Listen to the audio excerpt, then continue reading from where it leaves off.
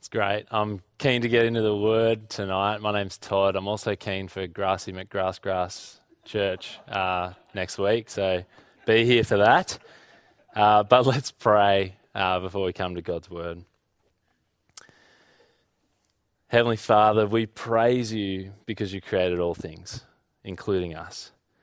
And we thank you for speaking to us, relating to us, and speaking to us so clearly in your Son, which we can hear every day as we open your word. Please help us tonight to fix our thoughts on Jesus through your word and by your Spirit. And we pray all this in his name. Amen. Amen. Well, what do we do when our experiences in the world cause us to doubt God's promises? It's an important question for the Christian to ask because we live in a messed up world. Pandemics, natural disasters, climate change, health crises, mental health, threat of war, economic uncertainty, murder, rape, human trafficking, the list goes on. And the problems don't stop at the threshold of God's household, his people, his church. They come on in. There's divisions over this and that. People get hurt. COVID-19 and the vaccinations, the latest one to do the sweep. Domestic violence and abuse. And across the globe, as we've just heard, Steve prayed about it, God's people are being imprisoned, killed for being Christians. And you're telling me that God is powerfully in control of all things? Wouldn't it be more accurate if we said the world is spinning out of control? And at a personal level too. I don't know which one of these fits you, but I've lost my job. Happening for a lot of people at the moment. I'll never find someone to settle down with. My marriage is on the rocks, especially since lockdown. Or we can't fall pregnant. Or the loss of a child, devastating. And you're telling me that God loves me and has my best at heart. There are moments in life where these experiences are so intense that these kinds of questions, they come alive to us like a weed in springtime, and they shake us up, they choke us out, they cause us to doubt God's promises. But there are also hundreds, thousands of little moments every day where these questions just tick, tick, tick, tick, tick in the back of our minds. Until one day, I don't know why I believe what I believe anymore. It's so far from what I experience, the truth of what I experience. And so what do we do when our experiences in this world cause us to doubt God's promises? It's a question worth asking, and it's a question that the author or the preacher of Hebrews raises for his audience. Now, our best bet at when this sermon and letter was preached or written is around 60 AD. That's less than 30 years after Jesus' death and resurrection. So Christians are the new kids on the block, and they are getting persecuted left, right, and center by different groups.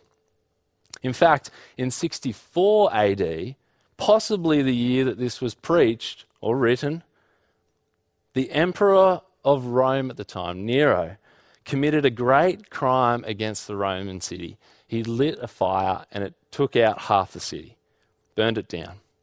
And what did he do? He pointed his finger at the Christians because no one liked them. Easy target. Blamed them for the inferno. And the widespread persecution of Christians ensued for like the next 300 years, the better part of 300 years. It just got worse and worse and worse. I went out to a dinner party last night, and as we sat and ate and enjoyed some conversation, slowly re-emerging into the social life, there was a fire pit crackling away in the background. And there was kind of a nice smell, a little bit of warmth, a little bit of light. Nero, the emperor, famously and disgustingly persecuted the Christians of his time by lighting up his garden parties with burning Christians, burning them alive. That is the world into which this preacher says things like, the Son is sustaining all things by his powerful word. Or, your throne, O God, in 1 verse 8, will last forever. A scepter of justice will be the scepter of your kingdom. What?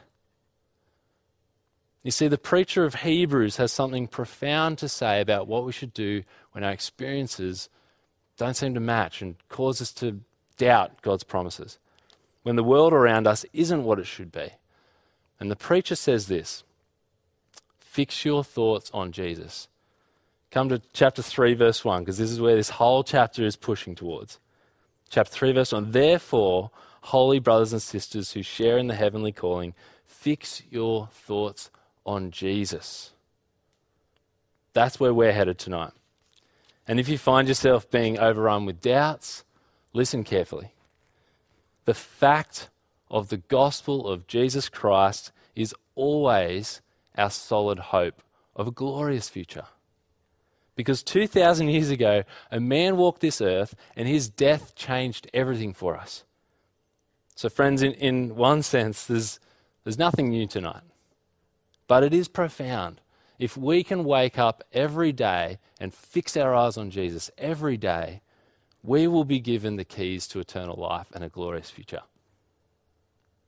So the passage, if you've read this passage that was read or studied it in small groups this week, you'll know that it's a bit of a tough cookie to crack. And that's because the preacher of Hebrews, he's transitioning his argument. It's like a Venn diagram of two circles and they're coming together. This is the overlap. He's got something about what he's just said from last week, and he's setting us up and bringing in something new for what he's going to say next week, right? So let me remind us of chapter 1.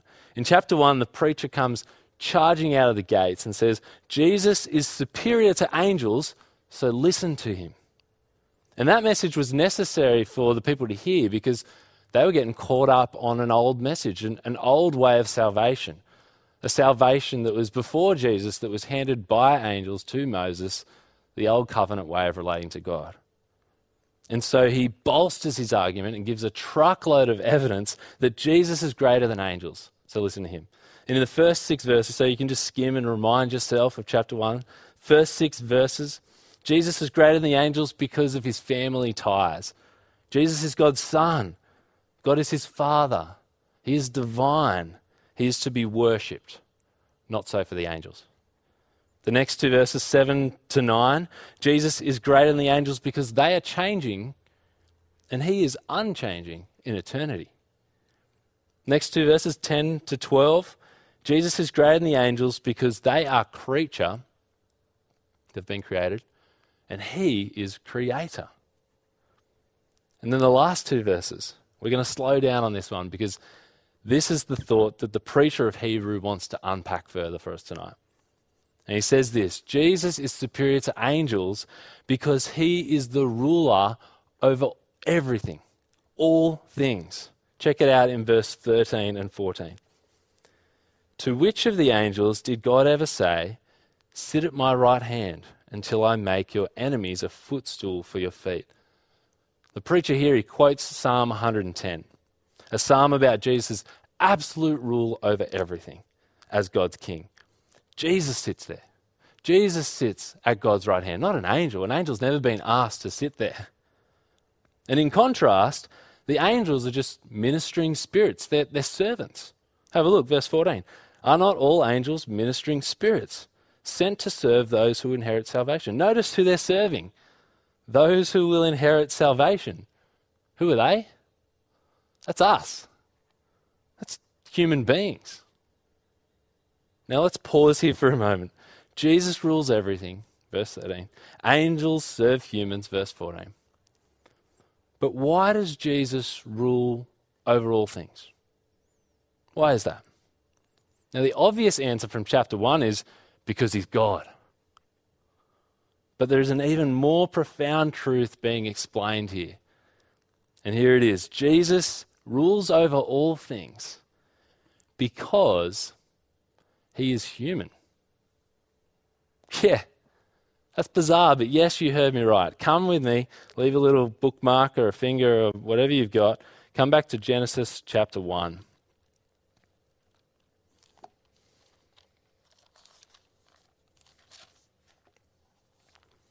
Gonna have to get used to flicking around for next week when we're back together. Genesis 1, verse 26. Then God said, let us make mankind in our image, in our likeness. Why? So that they may rule over the fish in the sea and the birds in the sky, over the livestock and all the wild animals, and over all the creatures that move along the ground. Verse 27, so God created mankind in his own image. In the image of God he created them, male and female he created them. Verse 28, and God blessed them and said to them, be fruitful and increase in number, fill and subdue the earth. Subdue the earth. Rule over the fish in the sea and the birds in the sky, and over every living creature that moves on the ground. This is what God made mankind to be, in his image, to be his representatives on earth, to rule all created things under God on his behalf. Now come back to Hebrews 2, the verses which we read tonight. Verse 5, and if you have an NIV and you've got a pen handy, you can write the word for or because right in front of verse 5, because it's going to explain what we've just looked at in verses 13 and 14 of chapter 1, Psalm 110. It's explaining that. And if you've got an ESV, you win this time because it's already there. Now, remember, Jesus rules all things, not angels. Because, verse 5, because it is not to angels that God subjected the world to come, about which we're speaking. There's a world now, and just like there's a world now, there's going to be a world to come, says the preacher. And God has chosen not to subject that world to angels. But the question comes, well, who? Who is he subjecting the world to come? The author explains, but, verse 6, there is a place where someone has testified, what is mankind that you're mindful of them? A son of man that you care for him.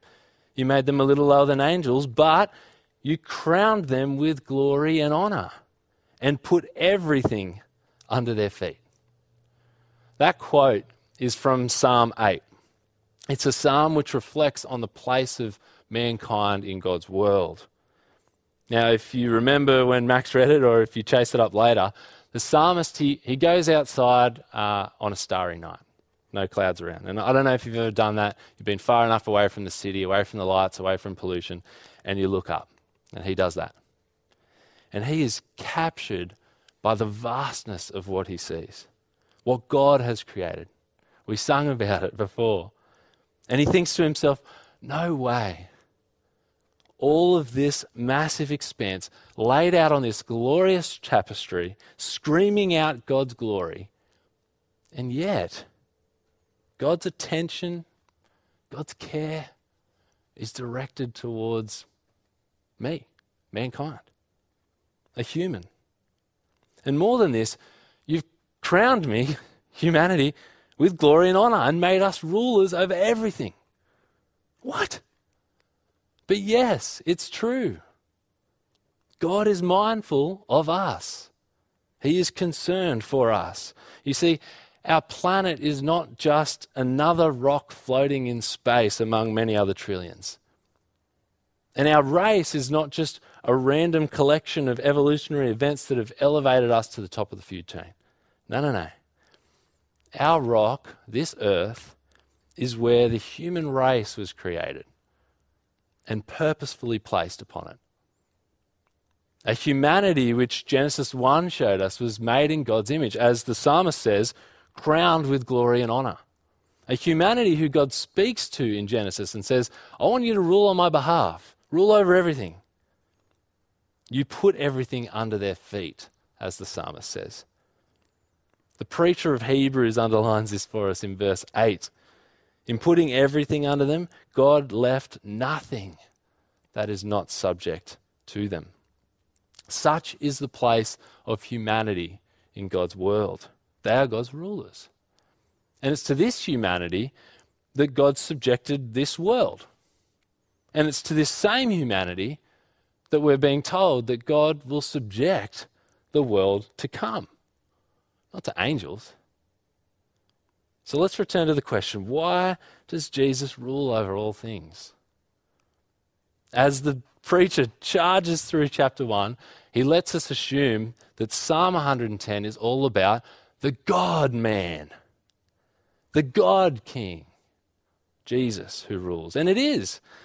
But when he brings Psalm 8 and the imagery of Genesis 1 alongside Psalm 110, and actually uses Psalm 8 to explain Psalm 110. That's that because at the beginning of verse 5, he actually shows us and teaches that Psalm 110 is in fact about the God-man, the human king, Jesus, who rules. Jesus is not only greater than angels because he's God and sustains all things, chapter 1, he's also greater than the angels because he's human. And in his humanity, he rules over all created things, including the angels. Wow. There are some significant implications from this truth. First, don't get carried away with angels. They aren't all that. Now, consider how revolutionary this message would have been at the time in ancient Greece, a world where there was a God for everything. Human beings with their play toys, humans lived in fear of the gods, the angelic beings that were over them. Now, this might seem a little bit bizarre to us today. How do we apply this? How do we make sense of this? I haven't seen any angels before. It doesn't seem like a problem for me. But consider how they were tempted to drift away from Jesus. It was a temptation to take an angel's message, something that they saw superior to Jesus, that message, over and above Jesus' message. That's salvation. Friends, for us, it's the exact same. There is no one superior to Jesus. There is no message superior to Jesus's. Jesus, the God-man, has brought mankind a message of salvation for them. Do not neglect this salvation. It is for us. As true as it is for them, don't give up on Jesus' message for any other message. Muhammad, 600 years after Jesus, he's not a new prophet with new answers and a new word from God. Joseph Smith hasn't uncovered the final truth of the Christian religion. In Galatians 1, Paul says, even if an angel comes and preaches something contrary to the gospel that I've handed over to you, throw it back in their face. Consider them cursed. Second, mankind is significant. Now, we've already been here. I don't know if you felt uncomfortable. This is EV Church, and the EV, I don't know if you know this, stands for evangelical. And as evangelicals, Bible-believing Christians, we go on about a lot of things to do with humanity, and this isn't often one of them. Mankind is significant. We're quite ready to say, yeah, but, and we'll come to that, but pause here for a second. Mankind is the most significant creature in all of creation. If there is more life out there somewhere in the universe, mankind's more significant. Even if angels were to show up, they would terrify us and blow our minds, right? Mankind's more significant. That feeling that you have deep down that we're meant for something greater, that's justified because mankind is meant for something greater, to rule and to rule the world to come. But consider this. What is the basis of mankind's significance? Now, the evolutionary scientists would say superior genes. We're owed honor because among the created order, we've just got the lottery right. We've risen to the top through natural selection. And what's the result of that way of thinking? Pride, right? Puffed up, feeling pretty good, on top of the food chain. Survival of the fittest continues. Push down the weak. Let's keep going with the strong. In contrast, the Bible says our significance is a gift from God. The psalmist gets it. He's looking around thinking, Lord, I'm seeing a lot of things more glorious than me. Your glory is far beyond my own. But you have put me here. You have given me my significance. You see, we owe all of our significance to God's grace. He made us in his image. He gave us the responsibility to rule. And the result of this way of thinking, the opposite of pride, humility, a right view of ourselves in view of God's grandeur. a right view of ourselves as a recipient of all things from the hand of God, given to us, not snatched, not taken, given. Now, all that means that our significance isn't fought for.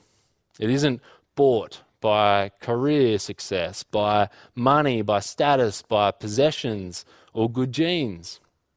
No. God gives mankind their significance. It's a gift. Which means there is no significance for the human race outside of God's plans and purposes. Without God, Romans 3 tells us, we become worthless. And so, come to God. Don't be worthless. Find your worth in God, in what He has given and made us to be, and praise Him for that. That's where the psalm starts and finishes. Lord, our Lord, how majestic is your name in all the earth. Notice that it's not mankind, how majestic are we in all the earth. Have the same attitude as the psalmist, humility before God. Praise God for creating us, being mindful of us, and giving us significance in His world. Now, the significance of humanity in God's purposes also means that we shouldn't tolerate the lie that mankind's just another animal. The life of Harambe, as terrible as it is to say, is not interchangeable with a child's. I'm sorry. But if you think that way, repent. It's wrong. Humans ought face a punishment for murder, but shouldn't feel bad about swatting a fly or setting a rat trap. These things are appropriate. A lot of people today, and I think just increasingly as we go forward from here, are living confused and guilty lives over this stuff, because when they go to buy some meat off the shelf, they've got nothing to tell them that their life is more valuable than this piece of meat. Why should this cow have died for the sake of my appetite and preferences? And the weird thing is that people will take up veganism for that reason, yet they'll open up a can of tuna for their cat. Now, we don't need to feel guilty. Mankind has a significance in God's purpose. We are to, in a sustainable way, subdue the earth and receive all things with thanksgiving as a gift from God. We have the truth, and we can live freely before it, because of it. Now, I'm not saying, just quickly, I'm not saying that you can't be a vegan.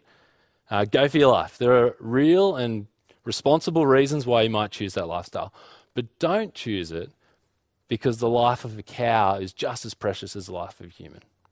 That's a lie. Now, shall we go on unpacking the implications of mankind's significance? I got two more.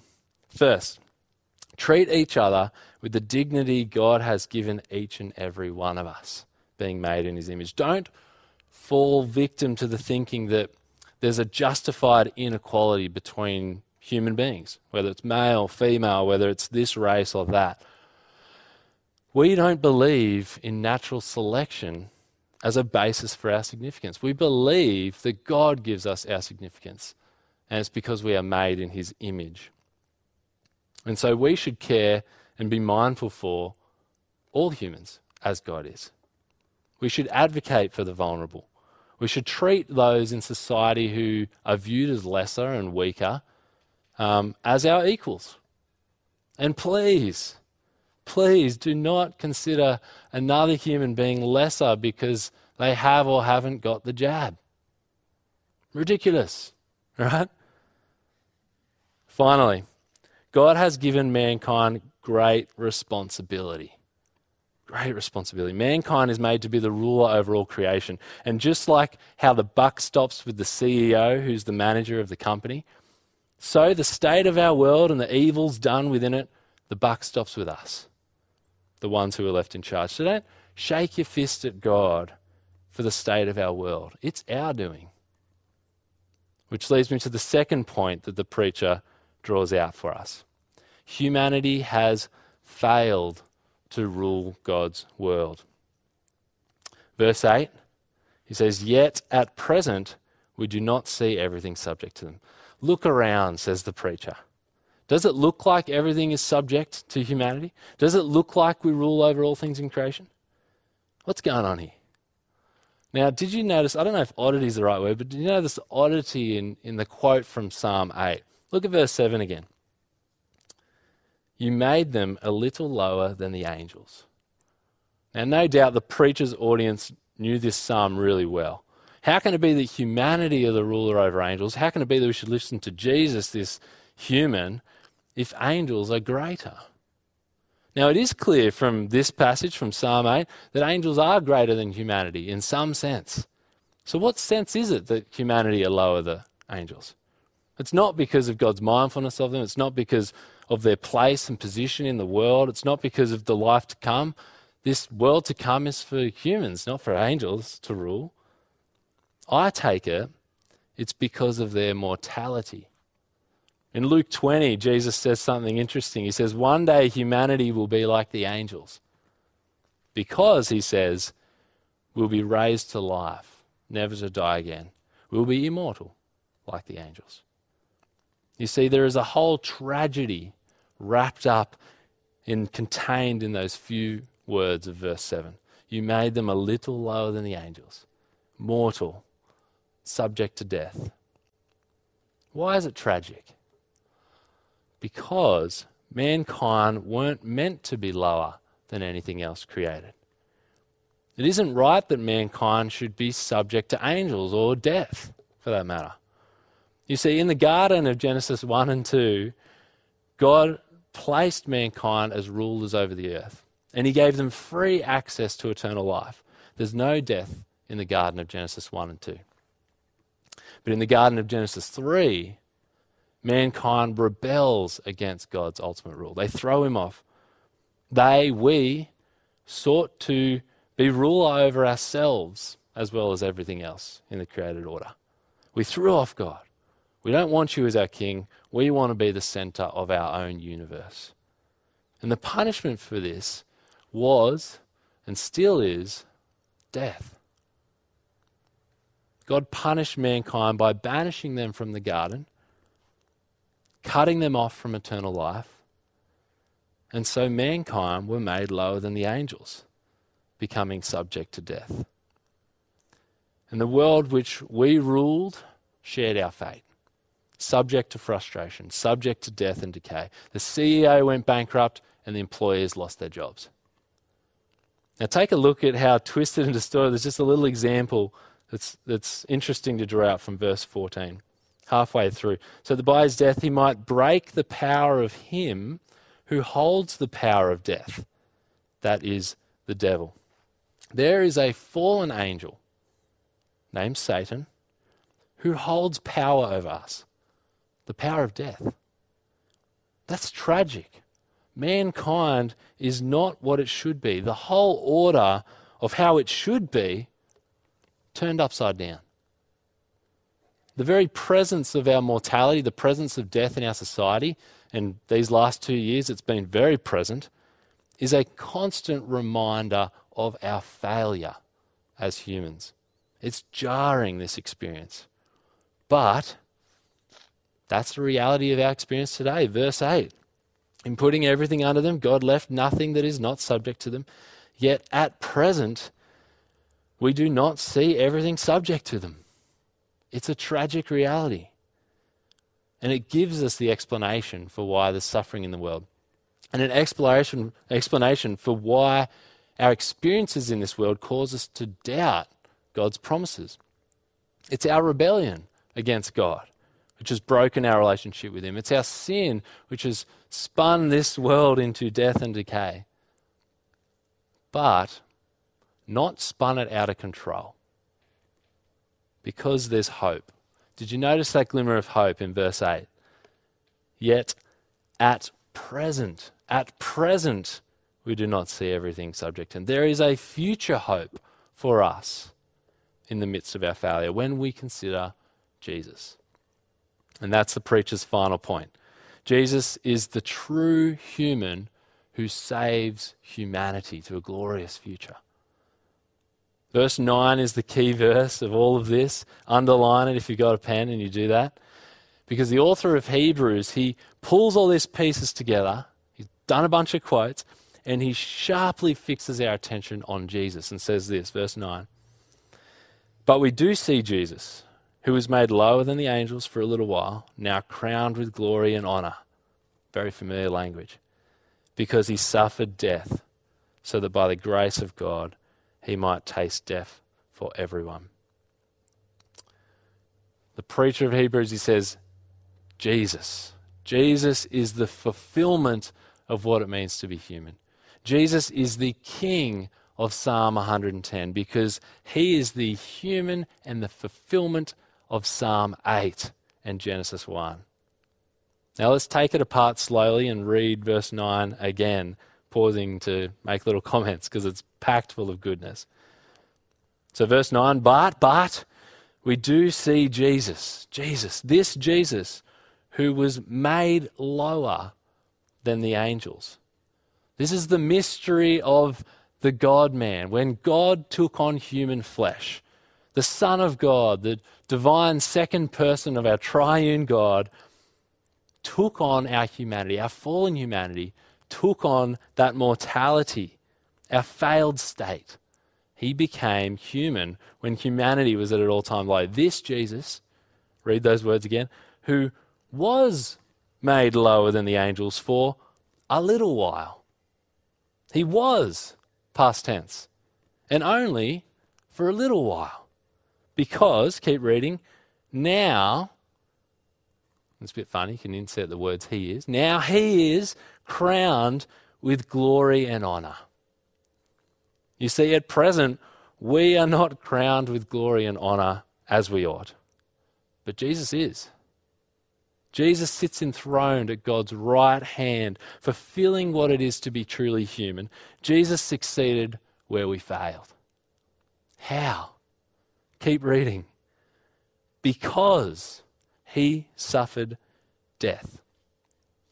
2,000 years ago, a man named Jesus suffered death by crucifixion. And we are told that because of his death, because of that death, God raised him to life and exalted him at his right hand. He has truly been crowned with glory and honor. But why? Because of death. There's nothing special about dying, is there? Everyone dies. Everyone will die. Not everyone's exalted to God's right hand. There has to be something particular, something special about Jesus' death that would mean he would be exalted.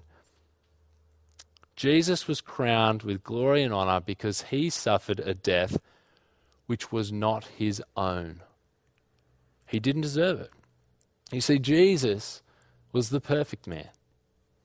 He lived out Genesis 1 humanity, even in the trials and the brokenness of this Genesis 3 world. He lived a human life, always in submission to God. He never sinned against his Father. He never rebelled. He never fell. He never failed. And yet, he faced the punishment for mankind's failure. He suffered death. His death was a one of a kind, never to be repeated. And his death was so worthy of glory and honor because look at what it achieved. The final words of verse 9. So that, big purpose, so that by the grace of God, he might taste death for everyone. So that by the grace of God, he might taste death for everyone. This is the purpose for Jesus being made lower than the angels for a little while. To take on humanity, the failed humanity, the mortal humanity, so that he could die. This is why Jesus will be praised forever in eternity in heaven, because he tasted death for everyone. Friends, it was for us that he died. He died on our behalf, for us, the guilty ones who deserve that death. He tasted death so that we don't have to. And I'm not just talking about physical death. This is spiritual death, the death that is fitting for a sinner, eternal death. Jesus tasted that kind of death, the death of a sinner, so that everyone might have the opportunity to taste eternal life instead. And so tonight, it is great news for all of our failures as a race, not living up to what God intended, for all our failures as individuals, not living up to what God intended for us to be, for all our failures, full stop, which would make us deserving of death. Jesus Christ, the Son of God, a human being, our Saviour, died a death that can be for everyone and anyone who would come to him. Friends, we cannot look around at the world today without realizing something is amiss. Everything's broken. Death is all around us. It's not natural. It's not natural. It's not as it should be. And we cannot look at ourselves without realizing we are broken, just like the world around us. And in our brokenness, we cannot think of ourselves without thinking of the need to be saved, to have a Saviour. But there is a salvation for those who would take it up, a salvation which is by a human being for human beings.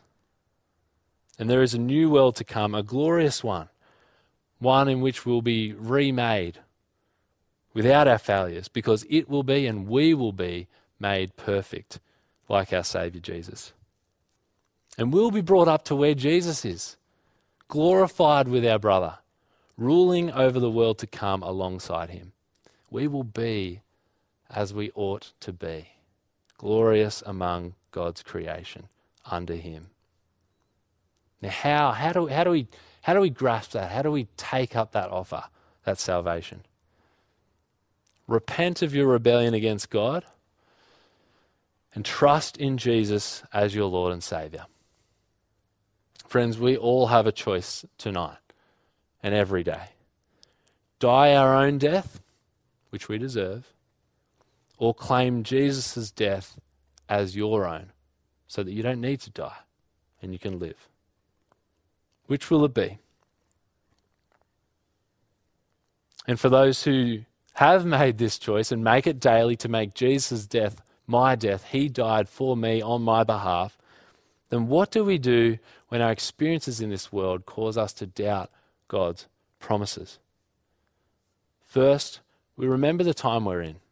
We live in a fallen, broken world. We are fallen and broken, disappointing ourselves, hurting others around us. And you know, there's something really comforting about God's word on this, that he speaks to the brokenness. He doesn't try and sweep it under the rug like we do so well with social media. No, there's a problem. The Bible is very frank about that. And there's a solution too. God has saved us from this brokenness in Jesus. So we remember the time we're in, and we remember the time to come. We fix our thoughts on Jesus, who is crowned with glory and honor. Remember 3 verse 1. Therefore, holy brothers and sisters who share in the heavenly calling, fix your thoughts on Jesus. This Jesus who succeeded where we failed. The only human being who has fulfilled what it is to be truly human. But he won't be the last, because he died a death which was for everyone, and everyone who claims his death as theirs is brought into that same glorious rule and that true humanity with him. Let's pray. Heavenly Father, what is man that you are mindful of him? It is so easy for us to think of reason upon reason why we fail your plans and purposes for us on a daily basis. But you are mindful of us, and you have sent your Son, Jesus, to live the perfect life and die the death that we deserved on our behalf so that we might be crowned with glory and honor with him.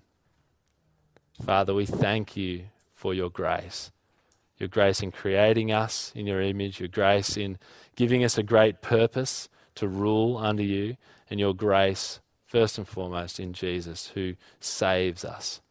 We pray that you would cause all of us to put our trust in him every day, to never drift away, but to always take Jesus' death as our own and not neglect this salvation. We pray this in your Son's name. Amen.